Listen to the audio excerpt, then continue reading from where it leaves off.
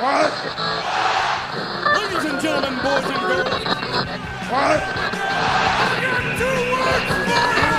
4 minutes, The Rock says, know your role. Is having a fight. All-star wrestling, why that's for me. A super destroyer is on TV. He's got brute strength and all the moves. He's number 1, go spread the news. Tell Jesse the body and all the rest. He's the greatest, he's the best. A super destroyer Mark II. Stand back and watch what he can do. A super destroyer. Ladies and gentlemen, boys and girls, children of all ages, welcome to episode 29 of the Middle-Aged Outlaws podcast. Adam, how the hell are you doing? So, all good, but, drug-addled and all that. Drug-addled? Yeah. It's a callback to SummerSlam 92. Well, I've not gone full Davy Boy I'm or fucked. or even Hawk. I'm just, it's prescription medication, but I think it's probably best to just say it because if I sound a bit high, I have a real excuse. There is one, Okay, we don't want our 4 listeners getting concerned about you. And Yeah, I mean, I wouldn't want them thinking, oh no, he's got a problem or something. Well, I do have a problem, which is, this, you watch wrestling a lot. it's this like illness that sounds like it shouldn't even exist anymore. But, yeah, I have gout, which means my toe and, well, my foot in general is massive, but I needed pain relief. So they gave me pain relief. So, yeah. Is it coming down? You Yeah, described it as gargantuan the other day. Yeah. Is it coming down? Yeah, I can see the swelling's reduced quite a lot, but it's not back to normal size yet. But when it was at its worst, it was incredibly painful, and there was no sleep or anything like that because it's a weird feel. It's like having toothache, that sort of throbbing, constant feeling, but in your toe. It's just horrible. That does sound horrible. It sounds like we're experiencing quite similar pains, but mine's was elective. Full disclosure, I am also under the influence of pain medication. As I say, mine's was elective, and I am also experiencing a toothache-like aching in another in another region that is not my foot or my teeth. So, aye, if we don't make sense in this episode, I probably wouldn't make that a much difference compared to normal. Yeah, I was wondering if we would make sense to each other if neither of us were making. I guess we'll figure it out as we go. It could be a lot more entertaining than it normally is. Yeah. So, last show, we had an absolute banger. SummerSlam 2002 was, that was like the pinnacle of probably everything we've watched so far. So, I tried to keep that momentum going. Enjoyed Triple H in that last SummerSlam against Shawn Michaels. Tried to keep it going with my pick, which is No Way Out 2001. So 2001, Adam, got some little interesting tidbits about 2001 here if you're interested. Oh, hit me. Yeah.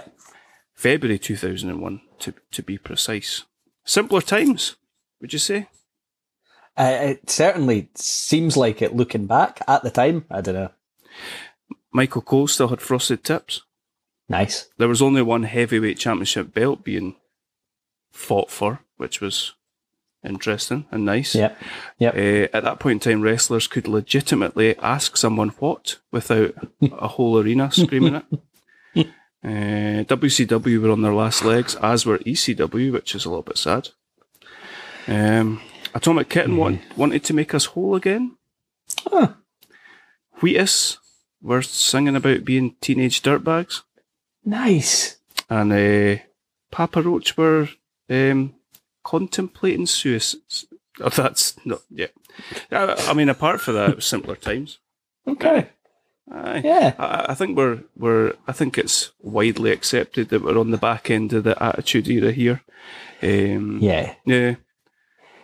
Yeah, it's a funny. It's kind of like it feels like that's over and it's transitioning, but It's something to different. me, I don't know if it knows what it's transitioning to. Mm-hmm. It's a funny era. It is. Yeah. And this pay-per-view, February 2001, we are one pay-per-view out from what is arguably the greatest pay-per-view all time, WrestleMania 17. Nice. But you wouldn't know it because this was shit. Wow. Let's see what you thought.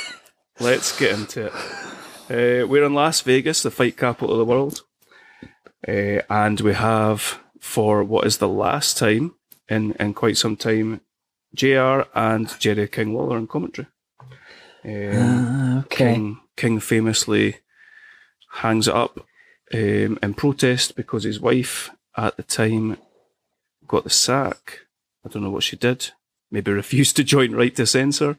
And that's why we got Heyman on WrestleMania 17 and that amazing team of Heyman and JR on commentary for WrestleMania 17. Yeah. I don't know about you. I used to get I loved JR and King early on, and then it felt like it got pretty old. So I think I quite enjoyed this change when it came. But yeah, we're gonna see Jerry Lawler a little later on, and Miss Kitty as well. There's some interesting stuff about it in JR's book about he was obviously in the tough situation of they were quite close and he's having to fire the wife and then seeing his friend and colleague walk with her. Yeah, it's quite interesting. It's an odd one. We'll get into it when we get onto that match. I actually forgot that King was fine on this. Right, let's jump into this absolute fuck show of a first match. The Hardcore Championship. Our boy Raven, who's a champion. He came from ECW, so obviously he's into hardcore stuff, so he's a hardcore champion, fighting the Big Show. And straight off the bat, JR says that Big Show made his debut at No Way Out in 1999. He didn't. He didn't do that, JR. Oh, no. I love you, JR, but no, he didn't. It was St. Valentine's Day Massacre. That's right. And it was such a good debut. He should remember that. God, that's Paul White. What was he thinking? And also, is it as Ravens? No, as Big Show's walking out, someone in a gimp suit attacks him. Yeah. Who JR refers to as a ninja lady. Yeah, what was this shit? I don't know. Apparently it was Tori.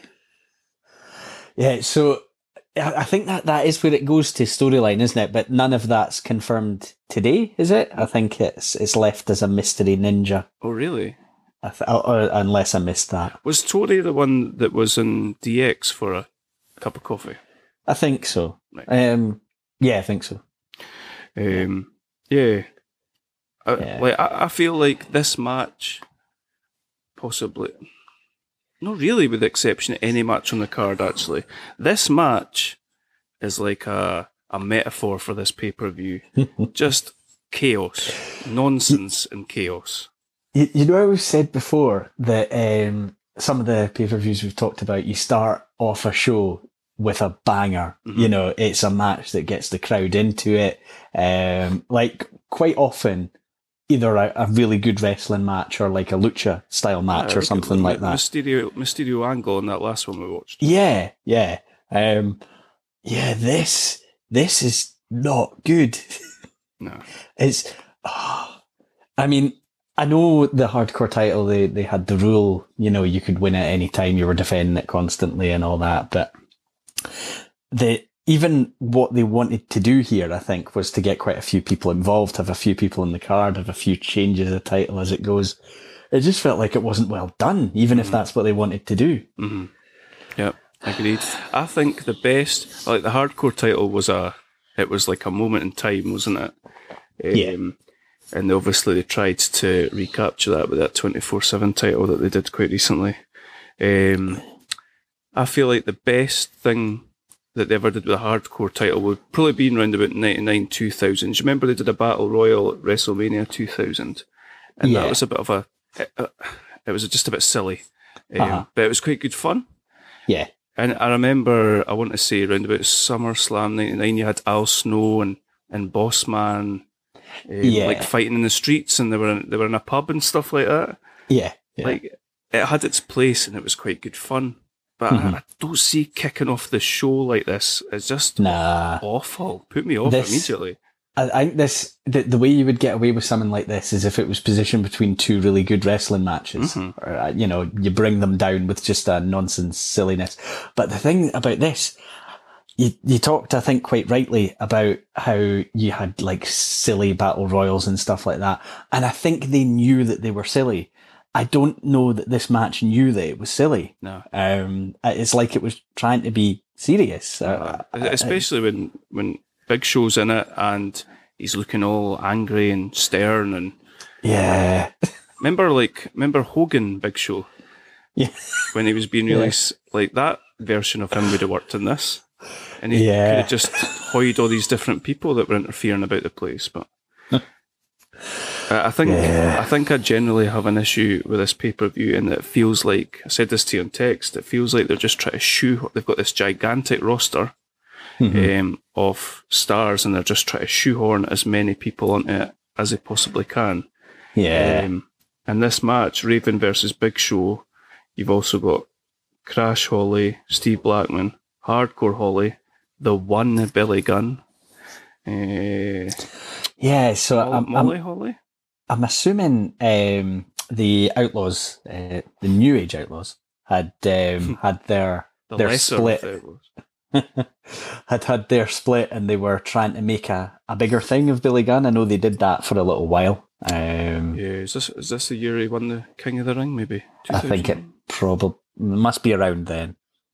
I know that, like, I've heard stories about why because he had a good look and all that, but it just never really worked. He was far better in a tag than he was as a singles. And apparently there were stories like he was apparently quite badly asthmatic, so being in a tag team gave him a breather, rather than going at, a pretty fast pace for any amount of time. Just little things like that. But should have tried a steroid inhaler. Oh, yeah, those work wonders. But I always thought it was more just, I think he needed Road Dogg next to him. I think so too. It just didn't have that charisma, did it? Yeah. Nah. And the one Billy Gunn's just Mr. Ass was a better gimmick than the one Billy Gunn is rubbish. Yeah. Like, do we want to say that much about this? There's popcorn in the ring. There's a popcorn vendor, which is it Crash Holly? It's Crash Holly, yeah. There's a few switches of title. I can't remember who all wins that. I think Blackman wins it at a point. Raven, I think Billy Gunn wins it at a point. And then Big Show kind of wins it back at the end, having won it earlier on. So he's won it a couple of times, I think, throughout this mess. Yeah, it's just terrible. There was quite a good story I heard about Raven on a podcast. I can't remember which podcast it was, but I know you and I both liked the character, thought it was an interesting character and all that. And particularly like ECW, where probably went a bit far at times with some things.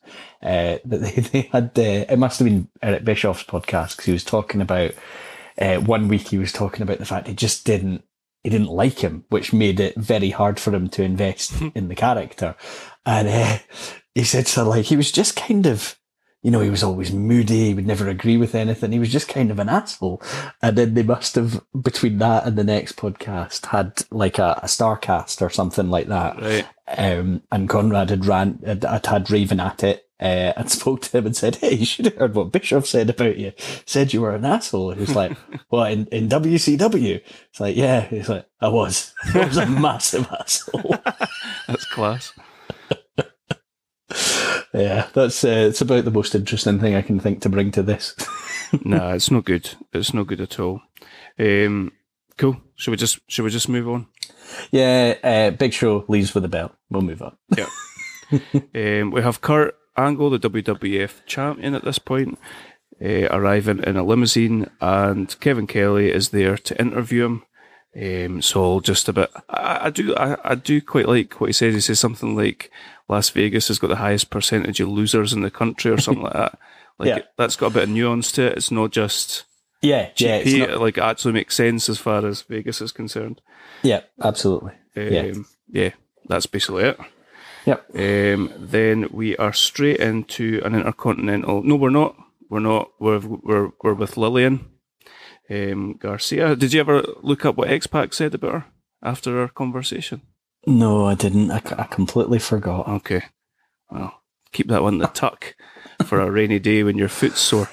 We've got Lillian Garcia, and she is with the Rabid Wolverine and Eddie Guerrero, and they're talking about how they're gonna how are they going to work together in a fatal 4-way match.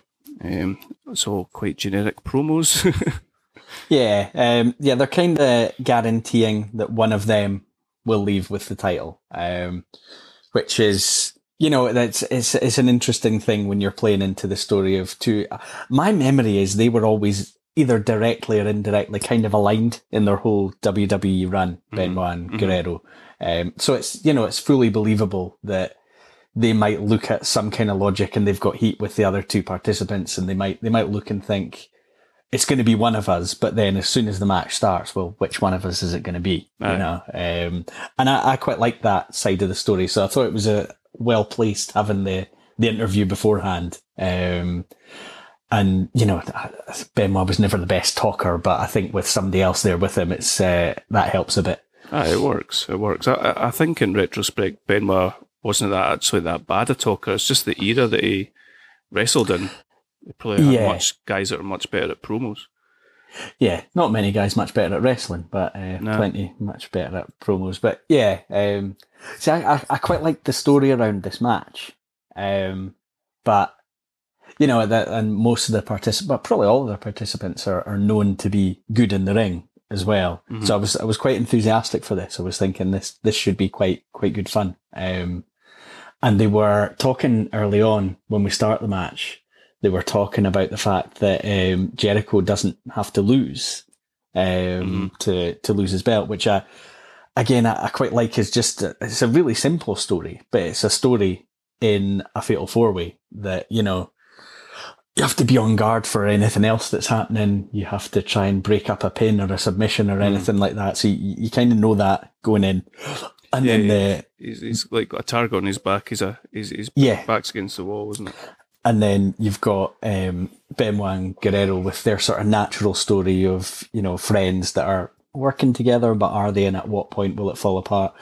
And it was he's a good worker, and I've nothing against him being in the match, but X-Pac felt like a little bit of just a thrown in element. Somebody else, aye. Yeah. I thought that as well. Yep, so you've laid it out there. We've got X-Pac versus Eddie Guerrero versus Chris Benoit versus the Intercontinental Champion Chris Jericho. I felt that overall, this again just felt just really chaotic. Again, it's like you've just sort of touched on it there. It's like 4 people crammed into the one match. As well as the 4 people, we've also got somebody else interfering. We've got Just Incredible. I don't know if at this point X Factor's a thing. I don't think so, but probably getting to that. I think it'll soon be, yeah. But on the flip side, you got 4, like some of the technical moves that we're seeing here are class.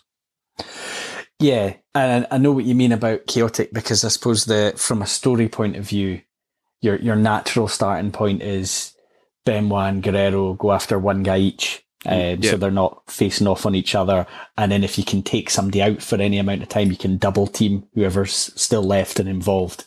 I think it's easier when it's a 3-way dance, because you can have a big move that eliminates one person and you can kind of rotate that. Uh-huh. And then that leaves you periods of a match that are just one-on-one. Yeah. And, it's not as bad as like a Battle Royal or something like that, where there's just too much going on and you really can't focus on any individual thing. But even in a match like this, if it's 2 matches effectively going on in front of you, you kind of don't know where to look. There's a lot going on, aye. And that's exactly what happens. X-Pac gets taken out pretty early on, and we see Benoit and Guerrero double teaming Jericho and go to town on him. King says a really unfortunate line.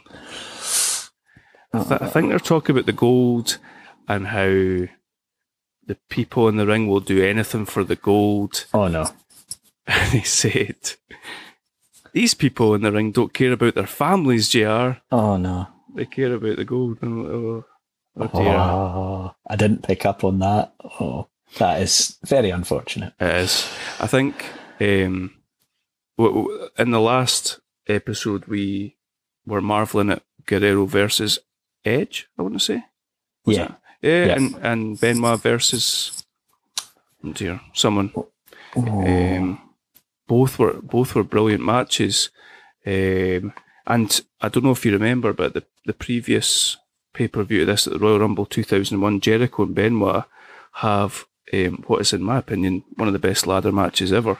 Uh-huh. Like the pedigree's there to have an amazing match, but it's just going back to what you said, I just feel like there's too much going on a little bit. Yeah, I mean, if you had like 2 one-on-one matches involving these participants, you would get 2 stronger matches than this one match. What you've got, aye. Is, yeah. I think for me, watching it, the story between Benoit and Guerrero kind of kept it ticking along, because initially I'm waiting for them to turn on each other, because it's inevitable. It's going to happen. They both want to be champion. So when that starts happening, there's a couple of moments where, like certainly the first moment where Guerrero breaks up, it's either a pin or submission that Benoit's got on someone. Yeah. He's got a crossface on somebody, maybe. Yeah, I think that's right. And then, Guerrero's kind of, he's done it and he's broken up, but he's doing that sort of heelish, false apologetic, and he's just so good at that kind of thing. But then, it ends up with them basically brawling. And then I always enjoy, like you've mentioned, I think the ladder match just before, I always think Benoit and Jericho have good chemistry. Great and chemistry. you get a really good match. But I'm sure I've heard Jericho say before that, they both like to work pretty stiff, so things are going to look like they hurt. And that they would just lay into each other. And it just works. They've got that connection. I mean, I don't really think there's much to it. There's a couple of spots Jericho progresses through each guy, sticks the walls on each guy. Just Incredible comes down to help out X-Pac. Isn't really that it doesn't really do very much, really. And at some point Jericho rolls up X-Pac to get a quick 1, 2, 3, and he's out the ring and he's away. I thought, like you say, 2 stories. Jericho kind of being the wanted man and sort of dipping in and out, and Jericho, Benoit and Guerrero. There was something. This is a little bit off script, but there was something I was reading about. There's no script for this. Tell people there's a script. There's something I was reading about when Jericho joined WWE. So he debuted, they had the Y2J countdown clock and all that. And then he comes out and The Rock's in the ring and they exchange promos, basically. One of the best debuts all time? I think so. I remember it grabbed me at the time. And I suppose the only disappointment is they've basically debuted him at main event level, and then he does drift down a bit, but he gets back up there. And I think he's talked himself about maybe not really doing himself justice in the early stages of his career, but he gets there. But they apparently were very keen, WWE specifically, to sign one of the workers, one of the proper wrestlers from WCW. Right. And Jericho was one that's contract came up at the right time and they were able to bring him in. And apparently when he was debuting, the WCW talent, because it must have been both shows live at the time, were all like round a monitor watching. And much as he rated him as a talent, there's a theory that the reason McMahon positioned him right from the start against The Rock was he wanted all the other proper wrestlers in WCW to see it, because there had always been a fear that if I go over there, I'll drop down the card, I'll be buried or whatever. So if you think about him doing that, and then I don't know how many months, or it might have been up to a year later, they bring in Benoit, Guerrero, because they no longer have that fear Yep. of, will I just be buried when I join, which is actually is really clever. It's a clever way to do it. I believe it. I 100% believe that. Yeah, just I can't remember where I read it, but just an interesting note about that debut, that it was all really thought through from a WWE side. And I would speculate that he's probably doing the exact same with Cody Rhodes right now. Yeah, I would think so, because, there's bound to be a point where, I suppose, the MJF's the one I keep hearing about. There'll be a big contract comes up, and if they can take a top talent back, quite a few have gone the other way, but if they can bring one the other way, then it would maybe strike a bit of a blow. Yeah, 100%. So from the Intercontinental title match, we go to WWF New York, and we see Buster Rhymes in the crowd at WWF New York. I mean, he's getting fired up. I remember I always thought it must be cool as hell to go to WWF New York, and then apparently it was losing money like every day, and must have been a really prime location that they paid a hell of a lot for to be in, and they made it like, I think it was a restaurant through the day, then a nightclub at night or something like that, and it just kept losing money. But whenever I saw it on TV, I thought, I bet it'd be cool to like watch a pay-per-view from there. Do you know, I went to New York, I'm trying to remember when I went, but I went to New York with Mom and Dad, maybe in 2002, maybe 2003. Anyway, I went and it closed like a month before we got there or something like that, and I was absolutely devastated. Gutted. Just got straight back on the plane. So they're speaking to Test, and for all the testicles out there, Test says he's looking forward, because they're talking about the next matchup, which is going to be Trish Stratus versus Stephanie McMahon. Test, who has previously been romantically involved with Stephanie at this point, and I want to say Trish would have been his manager. Would he? Yeah. Would she have been TNA manager before this? Probably. Yeah, I think so. He says he's looking forward to finding out who the biggest trash bag hoe is. That's that charisma they're looking for, Test. I always hate seeing Stephanie wrestling. She always wears what appears to be her jammies. Yeah, I mean, all of this is bad. The only thing that I quite liked about this was I really like William Regal's facial reactions to things when they're going on, because I think he's just really good at that. That's good. And obviously, you've got this situation with Vince telling him beforehand that, he knows what to do. He knows what he has to do. And Regal clearly has absolutely no idea. Oh, yeah, what yes, Vince Mr. wants him to do. I think this like the point in time where like Linda is weirdly comatose in a wheelchair. Yes. And, I think Trish ends up being a very good wrestler, to be fair, but I imagine at this point she's maybe not quite there yet, or maybe she's just not getting the opportunity to do that yet. But like Vince is basically getting his rocks off sexually assaulting her on live TV every week. Yeah, I mean, I assume they just would never go anywhere near this kind of thing these days. It's creepy, it's weird. It's uncomfortable. I don't like it. It's no good, is it? And as a match when it starts, I mean, it's almost unwatchable. Nah, I do. Do you know what? I've got zero notes apart from Stephanie's wrestling and her jammies. That it's no good. It's no good match. I mean, for the people that's in it, it's probably surprisingly all right. But I just think compare that to SummerSlam 2002 that we just watched, and compare it to today. Compare it to 5 years ago. Like women can wrestle and put on good matches, and this is just a load of shite. It's just soap opera stuff, isn't it? Russo's still there then? Well, yeah. 2000. He might be at WCW at this point. I think you're right. You're right. Yeah. I've got a couple of notes about, like, you know, there's much excitement when Steph throws a jug of water over Trish and King shouts something about wet t-shirt or something like that. So Regal ends up running down to the ring because he has to execute something. He doesn't know what, but he kind of starts wigging it, and he takes out the referee. There's been a double faceplant situation, so they're both down on the mat.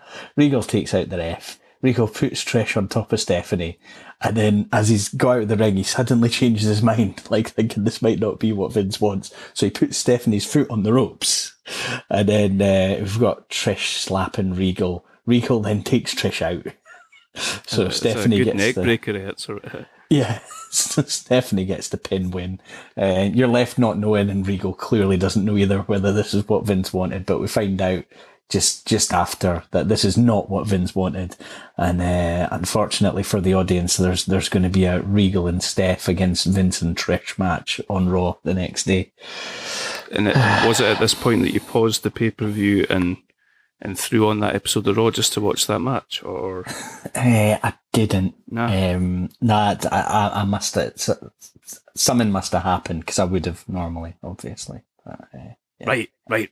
Forget all that. Let's forget it. Okay. Let's get serious. Austin, Triple H, 3 stages of hell. Here we are already. 3 matches in. Yeah, it's not. There's 7 matches on the card. Yeah, and they have to space this out a little bit from the title match, because basically, just even from the intro of this pay-per-view, it's kind of sold as a 2-match pay-per-view. Yep. It's the 3 stages of hell, Triple H and Austin, and it's the title match later on. This I think was the only thing that I kind of remembered from when I was younger and had watched this. I couldn't really remember like the title match, and I didn't remember every element of this, but I kind of remembered how it went in terms of the pinfalls and stuff like that. Okay. And I remember this must just be, what age would I have been here? 20, right? So I was maybe too emotionally attached to the greatness of Austin to believe that Triple H should be competitive in a situation like this. Right. That's interesting. Because I remember being not just really annoyed that Triple H won, but also really shocked, like that they would have someone beat Austin in a situation like this. It really surprised me. Sweet, naive child. And now I had said to you before the podcast that my appreciation of Triple H has grown since then. I think for a while I just didn't buy him as a main event guy. But, you know, I grew to it. You kind of got forced to, because he main evented every pay-per-view for about 5 years. But I think, you know, the sort of character and the work, I appreciated it more as I got a bit older. It's funny. I think looking at it based on now, I always liked Triple H, but he was forced down your throat, wasn't he? Round about 2000. I almost felt like Triple H was bigger than Austin in this match. I think because it almost feels like Austin went away. Survivor Series 99. Yeah. Rikishi knocked him down in the car. Yeah. Not Taz with the orange balloons coming at the boot. But like, I feel like Triple H carried, I think in hindsight, Triple H carried a lot of WWF in Austin's absence. Probably at the time it looked like The Rock did, but I feel like Triple H did. And Triple H was, I suppose, the constant, apart from, you know, a couple of injuries here and there, where, you know, The Rock at a point left to do a movie. Austin left, then came back, then left. And yeah, he was probably the one they could 100% rely on and probably future book thinking of. Whereas I think by this point, I can't remember, you know, when The Rock started doing movies, but I'm sure at this stage, it's kind of known that he is going to be in demand from elsewhere in the future. So I suppose they've got some others, you know, that have come through that are doing well, and then you'll have Lesnar in a year and a bit. Yeah. But yeah, he must have seemed very dependable, I think, Triple H. And like I say, I definitely have more respect now than I did at the time. I think I viewed him in when he was leader of DX, and it was like a half comedy role a lot of the time. I think that stuck in my head, and that's where he felt like he belonged. He's peaked to me. It's stuck there, aye. Yeah. You need to go back and watch the interview with him and JR where he says he's the game. Yeah, maybe that is what I need to do. Wake up every morning and watch that. Yeah, I mean, every time I look back and watch some of his, like, see when we watched that Triple H, Shawn Michaels at SummerSlam 02, and I'm sitting there thinking, this is amazing, this is incredible, and what a performance, you know. And it's, you know, the appreciation of that side of things grew, but it took a while. I think that's fair. Like, I think he's always going to have that asterisk next to his name, because of who he married and who he was friends with and all that sort of stuff. A really difficult one. I think he's a really difficult one to try and place legacy-wise, but then you look forward in NXT and everything else. So, it's an interesting conversation to be had. Did you at any point think this will end 2-0? Never. Nah, okay. That's the only issue I have with booking a match like this. Of course. The crowd know 100% that it's, I mean, maybe if it was on a Raw or something like that and it was an established guy against a not, you know, or not so established guy, but in this situation, you 100% know you're getting all three. No. It's like an Iron Man match. It's never going to finish 6-1. Yeah. I love the build up to this. I feel like, with the you'll be able to correct me. With the exception of the Mega Powers colliding, Adam, I kind of think of a longer storyline playing out. And admittedly, it was kind of retroactively pieced together because I can't imagine that they ran him down, ran Austin down at Survivor Series 99, said it was going to be Rikishi, but then Triple H was the one who got Rikishi to do it and all that sort of stuff. But they've clearly decided to change course at a point, but they at least made it work. It pieced together quite well, and I definitely believed that these two hated each other and wanted to kill each other. They did a really good thing where they did the contract signing and a few weeks or a month out or whatever, and said that if they touched each other, then Austin wouldn't get his WrestleMania match against The Rock against the champion, after winning the Royal Rumble, and Triple H would be banned for 6 months. I don't recall them ever doing that before. It worked. It really did a good job of ramping up the intensity of them not getting a chance to be near each other. Yeah, because right at that point, you've got Triple H doing an attack on Austin because I think he's faked signing the contracts. He hasn't actually signed it. So he gets one last chance to attack Austin. Then he signs it. Then Austin attacks Steph. Yeah, he gives her a stunner. So Triple H's response is to attack JR, well-known close friend of Austin. So all fairly logical in there. Why would you not attack Deborah? Nah. Do we think that JR means more to Austin than Deborah? Sure, I don't think they ever associated them as on-screen couple, did they? I tell you what, well, maybe during the invasion, but that's after this. Yeah. I tell you what, I never heard of Stone Cold hitting JR with a frying pan.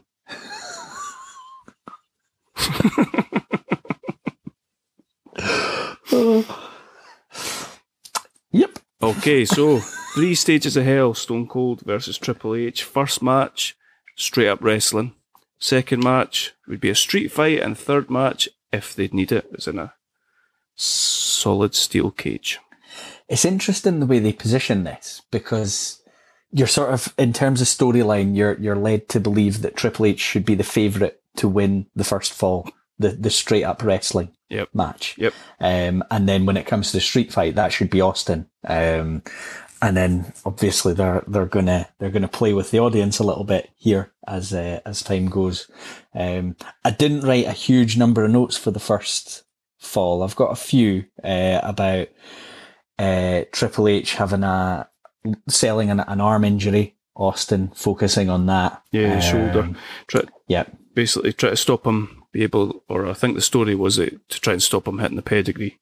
And Triple H is sort of selling that when he tries to go for the pedigree a couple of times, isn't he?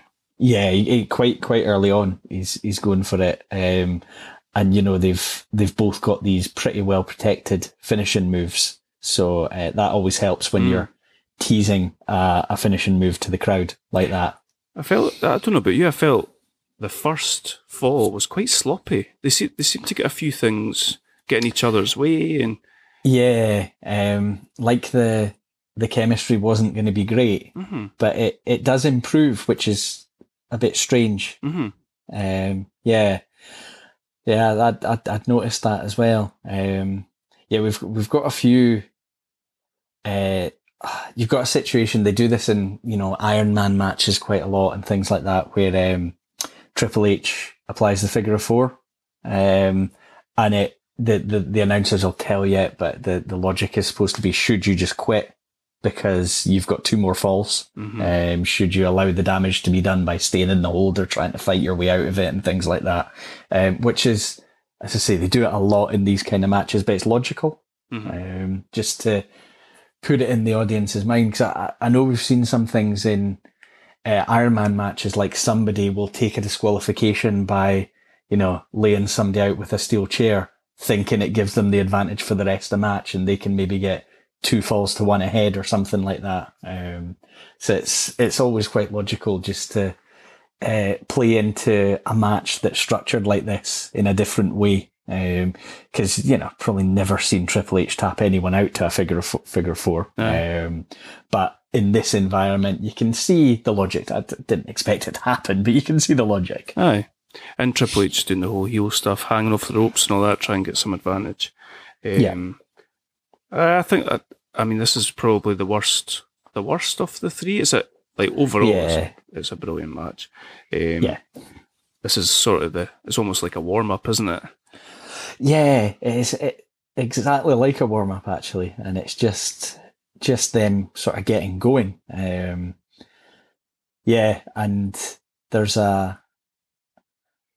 we've got Austin going for the stunner, with Triple H countering, and then we end up with Austin hitting the stunner. Triple H does one of those, I'm coming off the second rope, but I don't really know what I'm going to do as I come down. He hits him with quite a sloppy stunner. And gets it wasn't the best. It wasn't the one on Vince at WrestleMania, but it wasn't the best. No. Austin winning the first fall, which was the wrestling match, which is a surprise. Just in the way it's pitched to the audience, because Austin can't wrestle. No, he's a brawler. Yeah, so he's gone 1 up, and then it just immediately goes, doesn't it, into the street fight? Yes, and it feels to me as if a switch is flipped here. They go straight to the outside. Austin starts doing suplexes on the runway bit. They're in the crowd. And you're like, oh, now they're into it. Like this feels like two people that hate each other. They're going all out.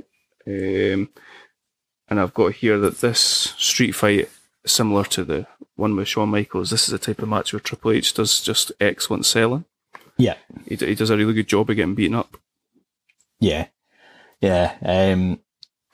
I do like Triple H in this environment because he sells well, but you also know with the character he plays, to be honest, regardless of whether he's a babyface or a heel at the time, that he'll do anything to try to win, because he's had that character trait about him all through his career, basically. So I do like him in this environment.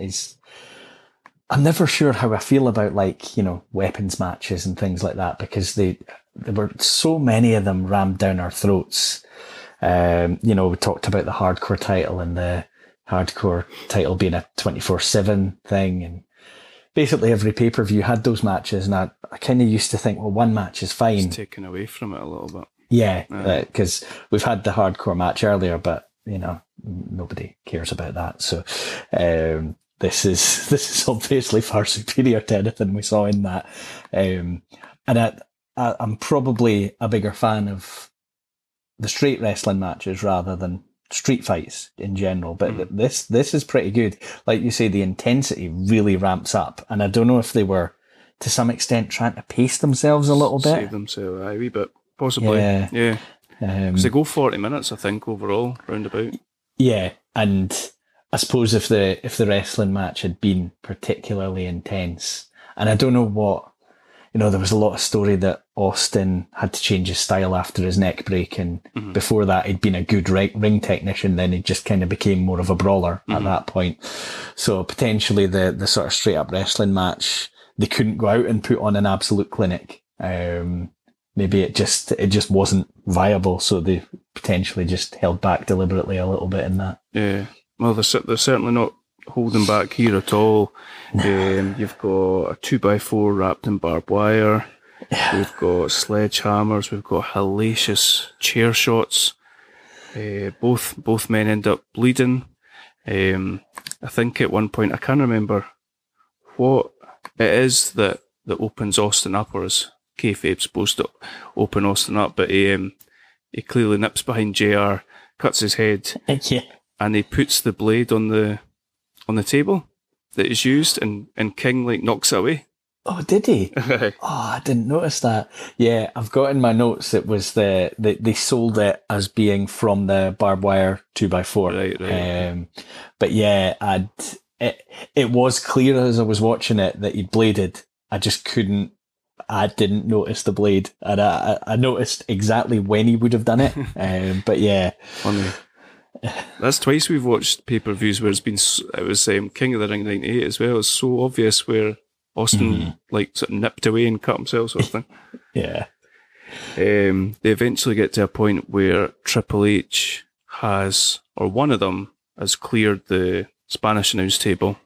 Yeah. Austin then begins clearing the JR and King table. They get to a point where they're up on the tables. Triple H is going to pedigree Austin through JR and King's table, and instead takes a bugger of a backdrop, basically misses the Spanish announce table almost altogether and lands straight on the concrete. It looks brutal. Yeah, I didn't like the look of that. Like, as someone who, just because I'm middle-aged, has experienced back problems, I look at things like that and just think, no. I don't know how you don't do significant damage doing something like that. I don't know. Adrenaline must be flowing to be able to just... I mean, it absolutely looked like it didn't go the way it was planned, and I'm sure the way it was planned was a lot safer of a bump, but, these things obviously happen. Aye. That was a bad one. Like I say, Triple H gets just absolutely rattled, and it happens a lot. He gets rattled with a chair shot for Austin. Austin's terrible for some of these chair shots. Yeah. But at the time, we would have just been like, "Whoa, amazing!" Yeah. You look back and you're like, "What on earth?" Yeah, it's harder to watch now than it was then. Aye, definitely. Inevitably, the sledgehammer comes out, like we said. Yeah. And that's pretty much the decider, isn't it? Did you hear Lawler when the sledgehammer comes out? He sort of accuses JR of having brought all these weapons along because it's brought out from under the announce table. I like that. I've never seen it. I've never seen a weapon be pulled out from underneath there before. I quite like that. You say it ties into Triple H assault on JR and all that before. Yeah. We've got Austin going for a stunner, but Triple H has picked up the sledgehammer, catches Austin in the face with it, then hits the pedigree, which has been teased so many times earlier in the match, but he executes it this time. So we're tied at 1-1, and to everyone's astonishment, we're going to stage 3, the steel cage. The crowd are in silence. And as the cage is coming down, Lawler likes to Lawler mentions a few times they should have cleared the ring before this cage comes down because we've still got the barbed wire 2x4. I think the sledgehammer might still be in there as well. Yeah. And at this point in time, you're thinking they must be spent. How are they still going to do, like a decent match in a steel cage to rival the street fight they've just put on? Because isolated, that street fight was pretty class alone. Do you know what I mean? Yeah. Yeah. They slow it down again. They spend a good portion of this rubbing barbed wire in each other's face. Yeah. Which is fair enough. It's not my favoured way of, spending time, but yeah, each to their own. Aye. We did get two really good surprising kickouts of finishers. We get pedigree. Austin kicks out at 2.9. And then we get a stunner after Austin hits a sort of slingshot into the side of the cage. Triple H comes back off, hits a stunner, and again, he kicks out 2.9. And that really ramped up the drama. I liked that a lot. Yeah. I'd totally forgotten how this finished. Had you? I couldn't remember it at the time. I knew who won and I knew like the order in which the falls went, right, but I couldn't remember the finish because what I was thinking was because I knew going into this that I'd been annoyed as a younger man watching it, thinking how dare they put Triple H over, But to be honest, they couldn't have done it much more in a way that kind of protects Austin. Aye. Yeah, well, that's the thing. Like, I was thinking about. Right, let's go into that after. So when I saw them, Austin picks up the barbed wire. 2x4. Triple H picks up the sledgehammer. You can see where this is going. They're going to do the Apollo Rocky thing at the end of of Rocky 2, Rocky 3. They both hit each other at the exact same time. Austin falls first. Triple H flops on top of him and gets a 1, 2, 3. Austin's obviously going on to WrestleMania. He's won the Royal Rumble. That's secured. Yeah. You're keeping him. Austin get beat every single week for a month. You're still keeping him strong, regardless. Yeah. It's Stone Cold. But this, to me, this felt like a huge win for Triple H. This felt like a catapult. I think this is maybe. I think you've hit on probably what the biggest difference I would think now, like just trying to be a bit more logical about it than rooting for the guy I wanted to win, which is that you need to build people up as you go. And you could put, certainly around this era and for the few years before, you could have put Austin in any title match at 5-minute warning and nobody is debating his right to be at the top of the card. Mm-hmm. Whereas Triple H, this kind of win, much as he's been to the top and he's been hovering around just below for a long time, but this kind of win can give you every reason to then push him to the very top, because it's over the biggest star in that era of wrestling. I can understand it now. I'm looking, thinking, I think it was the right move to put Triple H over, and maybe even wondering if they should have done it a bit more definitively. But you at the same time, you don't want to crush Austin when he's got a title match coming up at WrestleMania. It's funny, you think about something like that happening now. Say 2022 Royal Rumble. I can't even remember. I can't even remember who won Royal Rumble or anything like that this year. But say Drew McIntyre won the Rumble, and then at the next pay-per-view he fought Seth Rollins, and Seth Rollins beat him. You'd probably expect them to be doing a triple threat match at WrestleMania. Yeah, true. Because I'm not sure where Triple H goes after. Triple H comes out the next night and says, I've beaten everybody. There's nowhere else for me to go. And Undertaker comes out and says, well, you've never beaten me. Okay. Do you remember they have Kane? I think Kane hangs Stephanie off a bridge or something like that, and it's fight him at WrestleMania or whatever. Yeah. So Triple H Undertaker at WrestleMania 17. Of course. Aye. This was good. This was really good. Yeah, it's really engaging because you kind of get drawn into it. Yeah, it's nothing like the Triple H Shawn Michaels match in a way, but in another way, it's similar in the way it kind of grabs you and pulls you into it. Aye. And some of the brutality as well. And you've also got that sense of this isn't over. You've still got somewhere to go if you need to, a little bit further down the line. Because much as Triple H picks up the win, Austin's the one that walks out because he hits a stunner on Triple H after the match.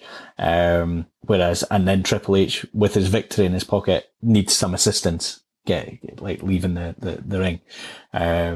So yeah, it definitely didn't hurt anyone. It was a good match. It was very watchable. It's kind of, it's not a great card, this, and it's not a great pay-per-view. But this match shone. Absolutely. The amazing thing to think about is that from here, you have Austin turning heel and beating The Rock. Yeah. You have him teaming up with Triple H the following night after that WrestleMania. Yeah. You've got a 2-man power trip, and then you have Triple H tear his quad, and he's out. He misses the whole invasion. It's crazy the way that whole thing has weaved itself, and I don't think you ever get Triple H and Austin again. Yeah, that'll be right, I'm sure. Because when he does, is that the time when he comes back? It's Jericho as undisputed champion, and Triple H is going to WrestleMania, and Stephanie's aligned with Jericho and all that. Yeah, yeah, and roundabout then, Austin's feuding with the NWO. Mm-hmm. Yeah, that's right. Bizarre. It's a shame. Yeah, because it definitely felt watching this like there's more mileage. Because I quite often think, sometimes things like a cage match are done too early in a feud, but there's definitely no feeling that there's nowhere to go here. Mm-hmm. There's still, plenty of matches these two could have had. And yeah, it's a shame thinking about that wasn't really able to happen. Yeah, because we were talking about the build-up from SummerSlam, Survivor Series 99, but they've not actually had that many matches. I think they maybe had one. Maybe, I want to say, No Mercy 2000 or something like that. Something like that. I'm assuming... I made that up. No. No, I think you're right. I'm assuming they were still aligned when Triple H tore his quad. It was Austin. I think it was Austin and Triple H v Jericho and Benoit. Yeah, I think that's right. So you've got to assume that at a point they were going to build that for the two of them to split. How good would that be? Yeah, and there was just never the chance to do it, which is a shame. I can smell a fantasy booking episodes coming on that. Let's put Austin and Triple H to the side and march on with this pay-per-view. Because we've went to the highest of highs. By the way, Meltzer gave that 4 3/4 stars. Okay. I think it's one of the most infamous matches that never got a 5-star rating. Right. Yeah. So there you go. And I'll tell you, you'll be shocked at what Meltzer gave the main event. But anyway. Okay. I'll tell you what I give the main event when we get there. Fuck a Meltzer rating. So our next match, we've got the right to censor. And we have Miss Kitty, who I think is now going by the Cat. She's she's grown up, much to Jerry Lawler's annoyance. So at this point, right to censors Bill Buchanan, Stephen Richards, The Good Father, Val Venus, and Ivory. And they're basically going around being dicks, spoiling everybody's fun. And one of those people is the Cat, who just wants to get naked. Because 2001. And like 98% of that crowd want that to happen as well. They do. Aye, they do. King, who in real life is married to the Cat, takes up for her on an episode of Raw or SmackDown, and says, I think Stephen Richards says you can challenge any any of the members are right to censor, and if you win, she can get naked. If not, she has to join the right to censor. I can't believe I'm sitting here explaining all this. And King says, I'll fight you then. So that's why we're here. I do not have an awful lot of notes, but I tell you what, Adam, I thought the king can work. Oh yeah, I mean, he's a legend. I know that by the time he got to WWF, his best years, his Memphis years, where he's, I think, the most popular wrestler of all time, and basically ruled that territory for forever. I think his best days of regular working were behind him, but he's still good at a lot of the elements, I think he's sort of known or considered to have the best working punch in wrestling. And he can perform his moves, he can sell, he can basically do what you need to do for a match. Yeah. He's quite good at working a crowd. Yeah, he is. And again, he's one of these guys that I just didn't like when I was young, particularly when he first came in. He had like a program with Bret Hart and all that. And I was thinking, this guy is nowhere near the level that, because I had no idea what Memphis wrestling even was at that point. But it's sort of later on, you gain a bit of respect and appreciation. But yeah, he can work a match. I don't have many notes either. I've got something about the cat hitting the king with the women's title accidentally. That's literally the finish. Yeah, that's my first note. I was surprised that the right to censor didn't come and get involved in this. Ivory gets up on the apron a couple of times. Thought it'd be a bit more shenanigans. I genuinely expected, I can remember her getting naked at some point, so I expected King to win. Okay. But yeah, like you said, she hits him with the title by mistake, and Richards gets the pin. Yeah, I've got Stevie Richards wins. The cat is carried away against her will by the right to censor and will never be naked again. And then I've written, she will be a never nude. Nice. Nice. I like that. They put her in a sack for unknown reasons. Yeah. They never put the good father in a sack, did they? I don't think so. Also, Stephen Richards does the whole train, which was weird. Yeah, I always liked Stephen Richards. I didn't. And looking back, I don't hate the idea of having this group that are, especially given the era we're just coming towards the end of, where it's all, childish gestures, nudity, innuendo, all that. I think this kind of group makes sense. I don't know if it was ever executed all that well. Their music's horrendous. Yeah. But it's supposed to be. Yeah. They were supposed to be like a rib on some sort of parental council or something like that, weren't they? Yeah, I think people who regularly complained about the contents of the show. And yeah, they're just openly mocking that. And I do think it's quite a good idea. I don't know, maybe it just never enough story or effort quite went into it or walks. Again, some of the performers in it did well in other roles. It just didn't quite click. B Squared, are you talking about? Yeah, absolutely. There's even logic to Val Venus and The Godfather being in right to censor as well. Mm-hmm. Yeah. But yeah, like you say, Kat is gone. She apparently, I was listening to JR talking about it, and he was like, he was head of talent relations. That's what you were alluding to. And he didn't even know what she'd done. It was just that she'd pissed off Vince, and he wanted her gone, and she was going to be gone that day, and that was it. Yeah. Odd. Yeah. It must be a brutal job, because, you're working with these people every day, basically, and then one day you're just told, for no reason that you're given, that person has to go. They're done. Aye. Yeah. So, from there, the sort of, what's the opposite of a heater? A cooler. There you go. The cooler match, we go to what I expect they think was probably going to be a heater.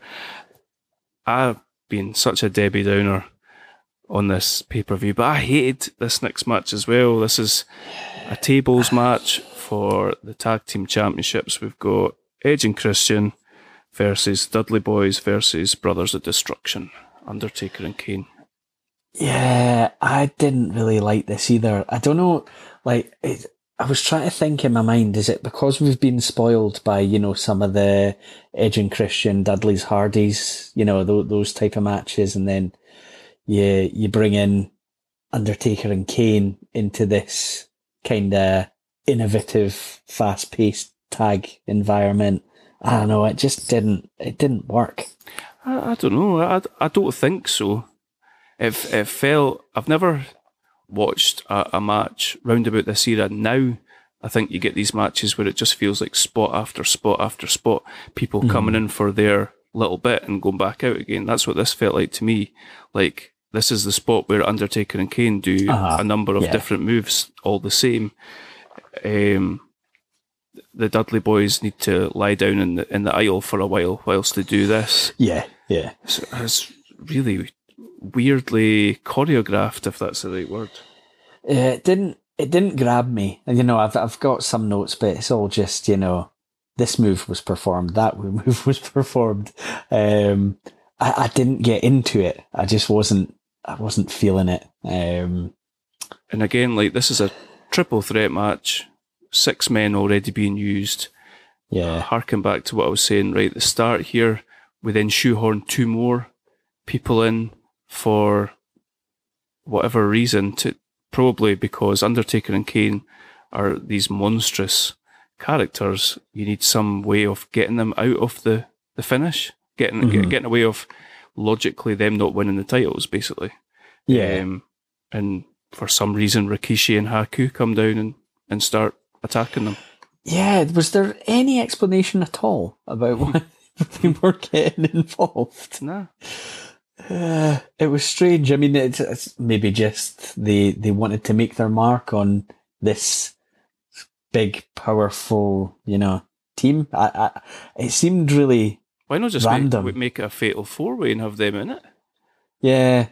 It seemed strange. It was. And like Rikishi was like so over as a face, and then they tried to do something a bit different with him, and he had that I'm a bad man music and all that, and it just fell flat in its face, I think, didn't it? Yeah. When he was with is it Too Cool? What were they called? Yeah. That worked, and I get maybe that kind of thing has a short shelf life, possibly, and you're not maybe developing. You're maybe not ever gonna win a big title being in Too Cool, but I don't know. It worked. The crowd always popped for it whenever they were doing their little dance. It did. He was hugely over. Yeah. Was it basic? Did he basically turn with the "it was me, Austin" thing? I did it for the Rock, brother. Yeah. So they obviously had bigger plans at a point. It feels like it's obviously faded away long before now. Yeah. Like Edge and Christian, who we're big fans of. I think I was shitting on Edge the last time we were talking about him, but like they're just really, really underused in this match. Yeah, especially. I was wondering. I've heard it's been covered a couple of times, I think, by someone from each team, that when the Dudleys, Edge and Christian, and the Hardys were involved in their matches, they would all, talk through the match, get their spots in and all that kind of thing. It made me wonder if you've got like 2/3 of that, but you've got Undertaker and Kane in the mix as well. And they're like, well, we're not doing that. We're not doing those stuff. I'm not getting speared off a ladder, that kind of thing. I suppose it has to be a totally different match, because in those matches, everyone has their spots, but everyone bumps as well. Yep. And you're just not going to get Undertaker and Kane taking those kind of bumps, And they two do dominate this match. Yeah. Pretty much the majority of the match. Undertaker's wearing really weird clothes. Don't know if you noticed. It's like a padded onesie. Oh, nice. Like Big Evil, but Big Evil's a little sleepy. Yeah. Maybe try to add another strange layer to his character. Cuddly Big Evil. How does this one finish? I think they maybe botch. Edge is supposed to go through a table. He's running it. Bubba supposed to hit a spear. Bubba moves, but the table is no for budging. Yeah. So they sort of chuck Christian through. Yeah, they do what looked like an impromptu 3D through the table. I always think the 3D is a really cool move. I'm a fan. Yeah, definitely. And so I was happy enough seeing it, but it did not look like that was the plan. How of an era is it? Is the WhatsApp, the WhatsApp? Yeah, I put that in my notes somewhere. The Dudley's doing the WhatsApp on Edge. Devon get the tables. Yeah, you just I don't know if that kind of thing would get over now. I don't know. It'd obviously have to be something from a more modern advert, but yeah. It's funny to think. So that's basically that is us. We've got one thing left to do.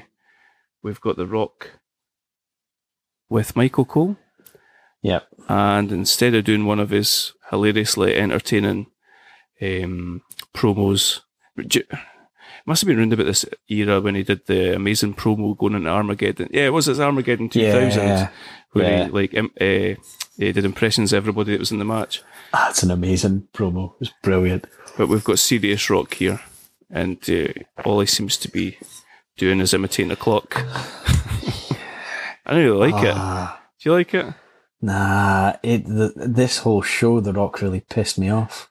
We were talking about him being quite bland as a face round about SummerSlam 2002, and I was getting that feeling again here. Yeah, there was...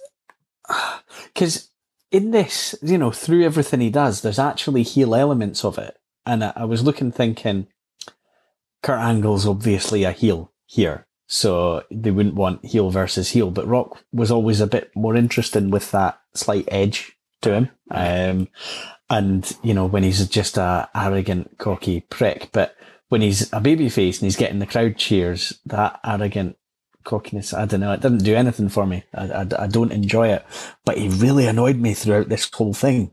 Yes, talk about it. Okay, firstly, why is the champion Kurt Angle coming out first? I don't know. I hate that. That really annoys me. The only thing I can think of is for a rock pop. But you can still get a rock pop by him coming out first. You can. It's a disgrace, and it's disrespectful to my American hero. Oh, you're working. Okay, let's see. I always liked Kurt Angle. I thought you were going to say I'm always working, brother. Damn it.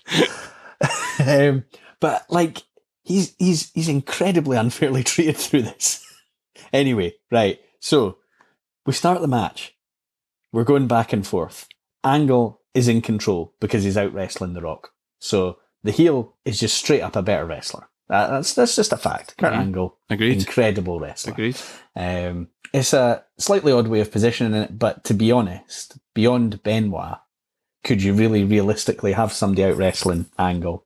Probably not. I think the crowd would maybe smell bullshit in that kind of situation. So we've got the sort of threat of the ankle lock, and Angle's going for it. Rock's near the ropes. He gets there quite quickly. I always prefer it, to be honest, when maybe this is the one thing The Rock did here that I didn't mind. When if they're going to get to the ropes, don't be in the hold for ages. Get there quite quickly, because I want to keep that hold being something that's pretty vicious, pretty dominant. And it shows you that this the challenger that's possibly the favourite fears that big style, so he needs to get to the ropes. He's desperately clawing. Yeah, I need to go at this. This is bad news. Yeah. So that's fine. We've got a Samoan drop by The Rock for a 2 count. And then he hits Angle with a suplex. He's starting to get a little bit of momentum going. But then Angle throws Rock through the ropes to the floor, and Rock starts selling his hurt knee.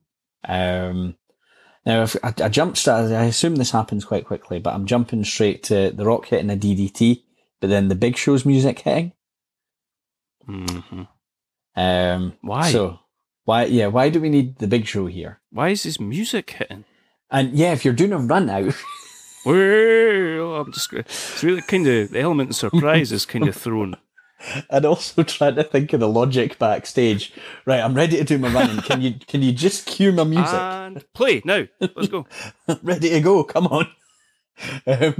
So yeah, that's just silly. For a run in, the music shouldn't hit. And I'm saying that, but I suddenly had a memory of, do you remember the Raw when Mick Foley won the title? Mm-hmm. When you've got like DX round the ring and the Nation round the ring and all that. Yep. When Austin comes out to interfere, his music hits, but the pop when his music hits is incredible.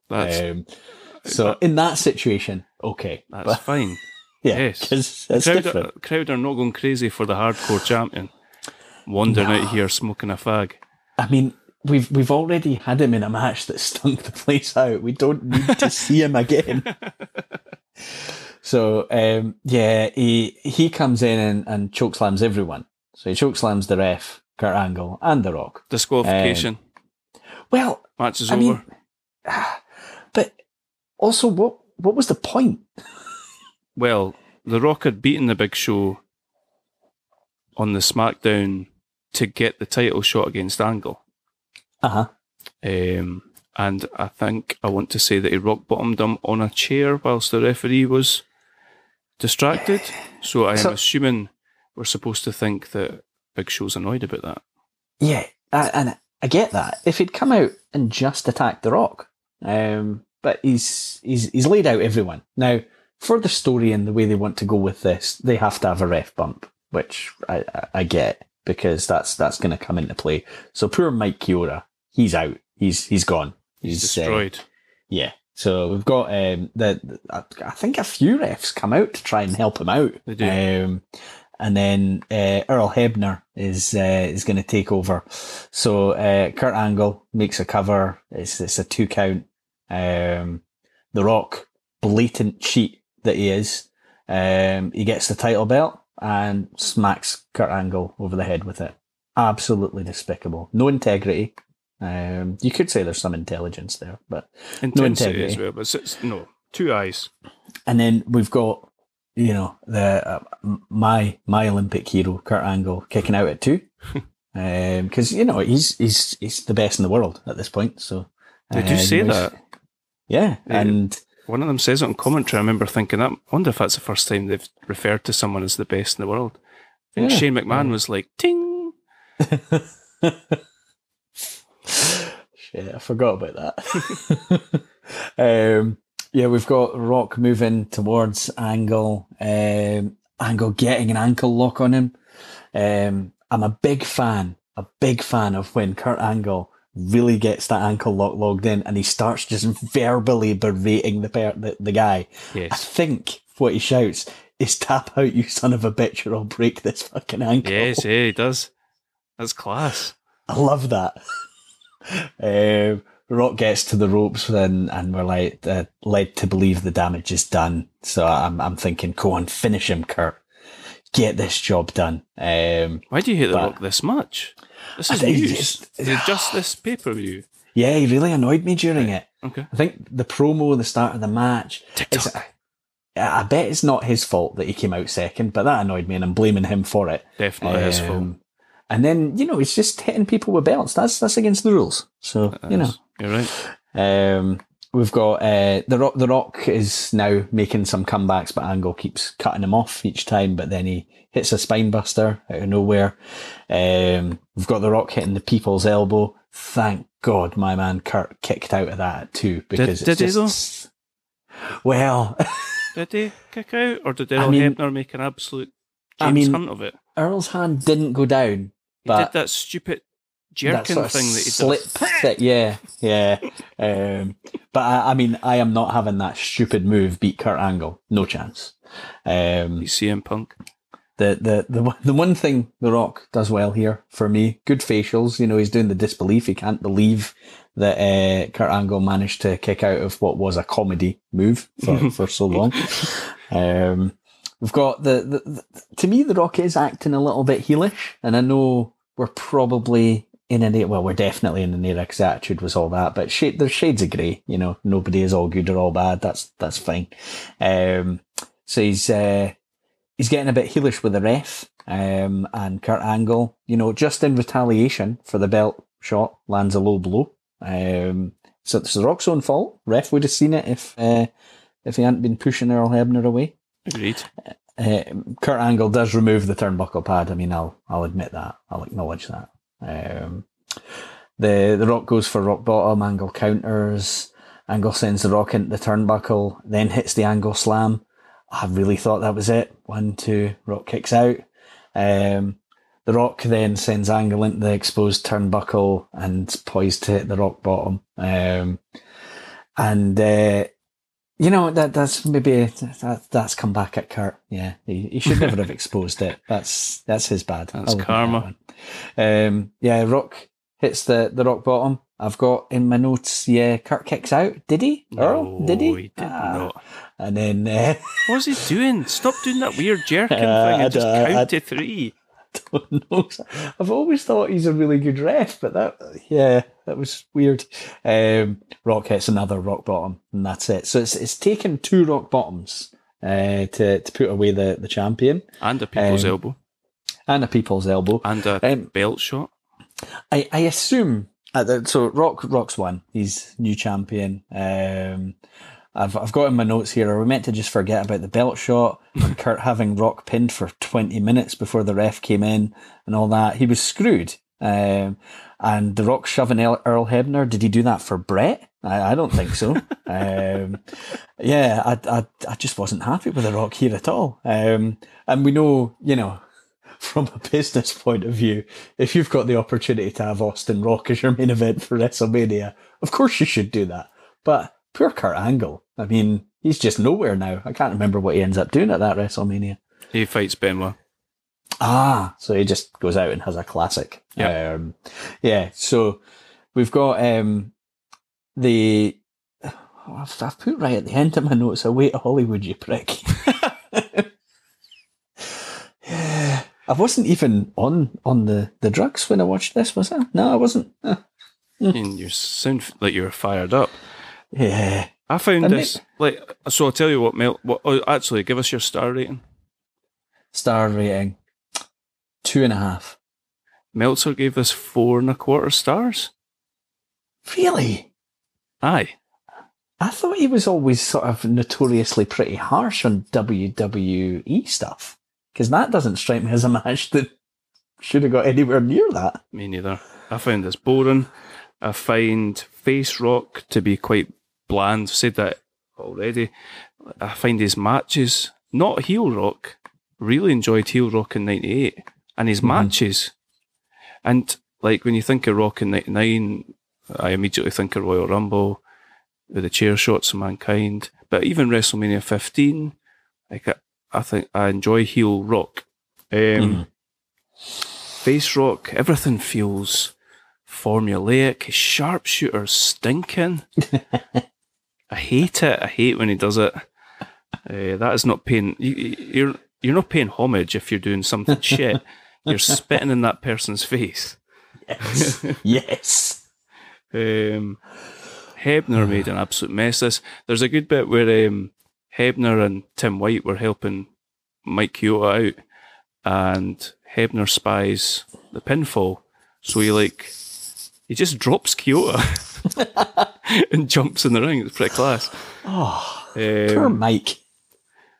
Yeah, I did not like this at all, and I don't know if it's just that high of the 3 stages of hell. I don't know if I was just down on this pay-per-view altogether, but I would never have thought that the pay-per-view before WrestleMania 17, that I would have come away thinking, do you know what I was actually thinking? I was genuinely questioning, do I actually like wrestling? Yeah, I mean, I think the other thing that entered my mind, because I didn't love this, I really enjoyed the 3 stages of hell. I quite enjoyed parts of the Intercontinental match, but that was about it. But I was wondering, I think the last wrestling thing I'd watched was that SummerSlam 2002, which was really good, and pretty hard to follow. But yeah, I imagine if you went and watched WrestleMania 17 now, you would still think it was great. I imagine. Mm-hmm. It's just maybe just a bad show. Maybe. And, like, you've got the high of the Rumble, and then you've got quite a long build-up between the end of this pay-per-view and WrestleMania. Because I was thinking, you've got storylines to fit in. You've got Undertaker Triple H to build. You've got Rock Austin to build. There's been, there's been nothing. Mm-hmm. So I think, what was this, 25th of February, and WrestleMania is not to the start of April, so they basically used that whole March to build. So maybe it's to be expected that it's just a case of putting things in a row as far as getting WrestleMania sorted out, but yeah, that shouldn't affect. That's got no bearing on Big Show coming down with his music on in the middle of this match and shoehorning everybody and their granny into the matches. Yeah, this is a little bit off topic. It's kind of, I don't know. I always think to myself, would wrestling be more appealing now and better now if they massively reduced the number of pay-per-views or whatever they call them now, premium events, premium live events? Because it feels at premium events that you have to have whatever your biggest storylines are. That has to be a step along that path. Whereas in the old days when you had say 4 pay-per-views in a year, you can build. Yeah. Mm-hmm. Whereas I don't know, it just seems too much now to let you build. But then you constantly hear things about, people's attention spans now, and you can't really do the sort of long drawn out storylines, certainly not as many of them nowadays. I think the thing is, though, that people that watch wrestling now, like, you probably don't have casual fans watching wrestling. So the people that are watching are probably watching and sort of understand what's going on, and so you probably can get away with longer term storytelling. But like when you call your pay-per-views Hell in a Cell, and you call your pay-per-views Money in the Bank and TLC, you're forced into contrived matches. Yeah, that side of things has annoyed me for a while, because I mentioned earlier you shouldn't have, say, a steel cage match really early on in a rivalry. It should be the end point, the blow off. But it's you'll have your biggest storyline nowhere near ready, say, for a Hell in a Cell match or something like that. But you've got a Hell in a Cell pay-per-view. So what do? Do you ignore that storyline, or do you? I don't like the way they work it now. I don't think it's necessary to have these events scheduled for each year, regardless of what's going on. It just seems a bit silly. Yeah, same.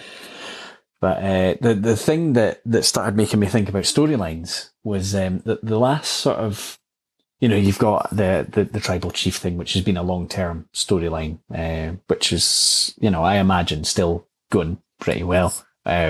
Just maybe run out of opponents to some extent.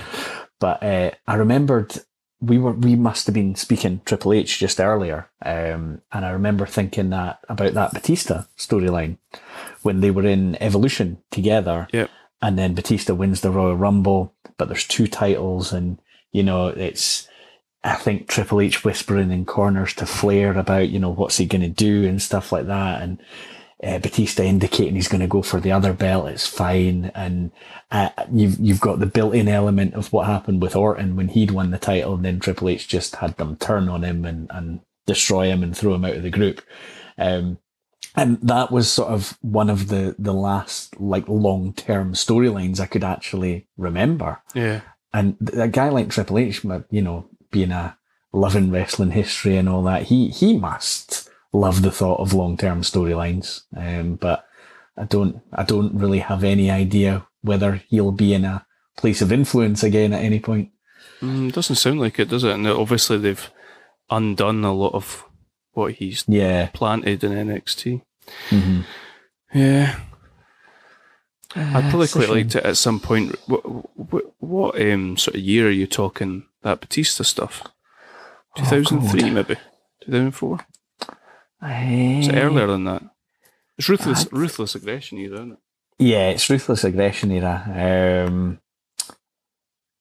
I'll need to have a wee look. I don't think I was watching when like Evolution were a thing. Obviously, Evolution is a mystery, but so is whatever year this was. Are you checking? Yeah, I'm just having a look, and I think the easiest way is just look up when Evolution were a faction. 03 to 05, Hey. they were a faction, so it's somewhere within there, I think, Cool. because I think Batista was kind of, but there would only be 2 guys left after he'd broken away from them. So did Triple H Batista main event at WrestleMania? Aye. Yes, they did. I'll need to keep that in mind for future packages. Yeah, I remember really enjoying the way they did it. It's a good storyline. It was just a good, week by week, you're just seeing things change, and you start seeing like the knowing looks of Batista when he realizes they're trying to play him and things like that. And I think that massively helped his character, because he'd always been kind of just portrayed as this, huge monster. He's the heater. And they gave him character with all this. They gave him personality. Nice. Talking of Evolution, do you see Ric Flair's supposed to be making an in-ring comeback? Somebody needs to stop that from happening. I saw it was supposed to be Steamboat. Oh, Jesus. I don't know what age Steamboat is, but Flair's like 76 or something. This is a terrible idea. I seen footage of Jay Lethal suplexing him. Yeah, so What's did that I. all about? Nah, this just shouldn't happen. And I worry he doesn't have anyone in his ear telling him that this shouldn't happen. He definitely seems a bit misguided at this point in his life. Yeah. With all the sort of stuff that you read about, nobody ever contacts me sort of stuff, and everything that comes out his mouth just seems to be very self-centered. But yeah, please don't wrestle at 76. Nah. No, nobody should want to see that. Unfortunately, lots of people will probably want to see it. That's the problem. Yeah. What age did we say Sting? Sting's in his 60s, isn't he? Yeah. He's diving off of things. I think you sent me a clip of that, and I was thinking, just don't do it. I'd like the sound of the role they'd had him in AEW. As like a mentor type person. And occasionally, having a tag match with the protege and things like that. That, to me, that's how you use someone like that. I don't have any real. Yeah, he's 63, Sting. Is he? That's amazing. Yeah. Unbelievable. Yeah. Don't do it. So, No Way Out, 2001, I apologise. I put my hands up and say that was a bad choice. I mean, it seemed like a really good choice going just before what we know is a great WrestleMania. So you weren't to know. I'll try better next time. Talking of which, what have you got for us next? Okay, so what I decided was this pay-per-view is always one that stuck in my memory because of there was a unique feel about it, and there's a crowd which is kind of like no other that I'd really heard before at a wrestling event.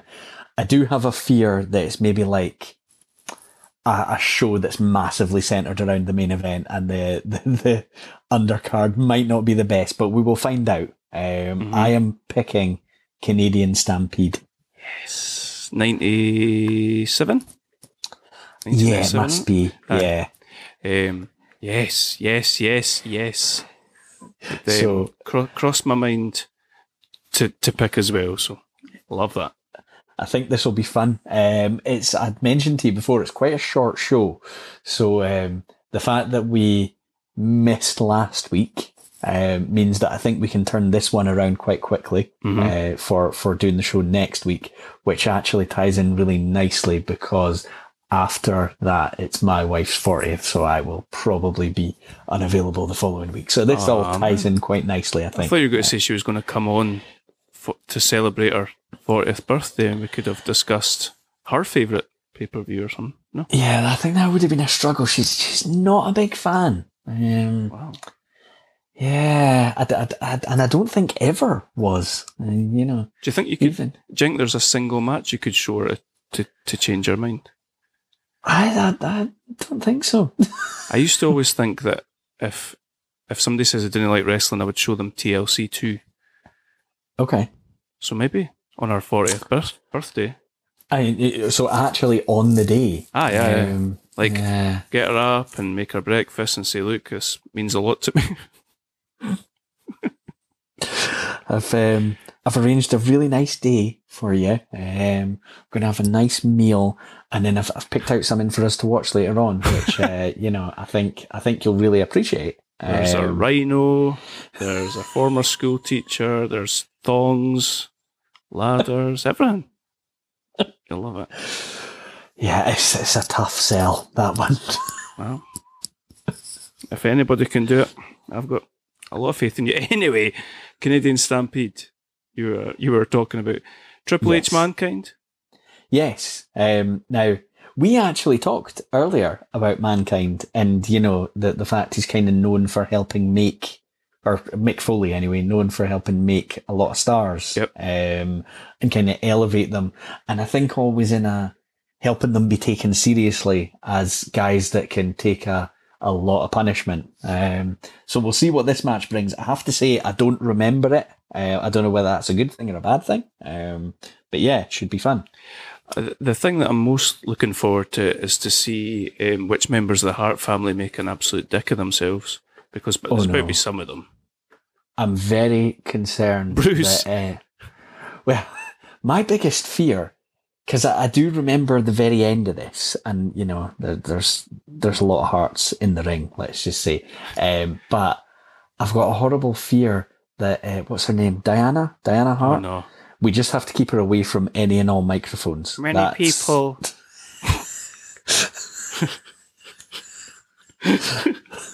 That would ruin this entire show. Let's go. Oh, no.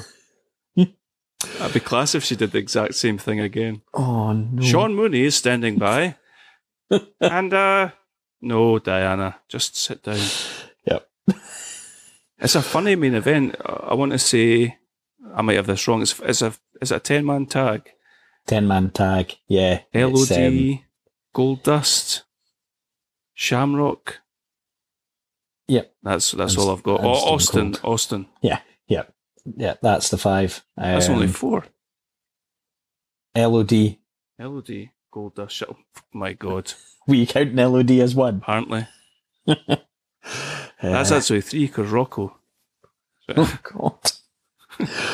Oh, dear. Oh, well. What else is on that card, do you know? Yeah, I do. So, we have the great Sasuke. Sasuke? No, thank you.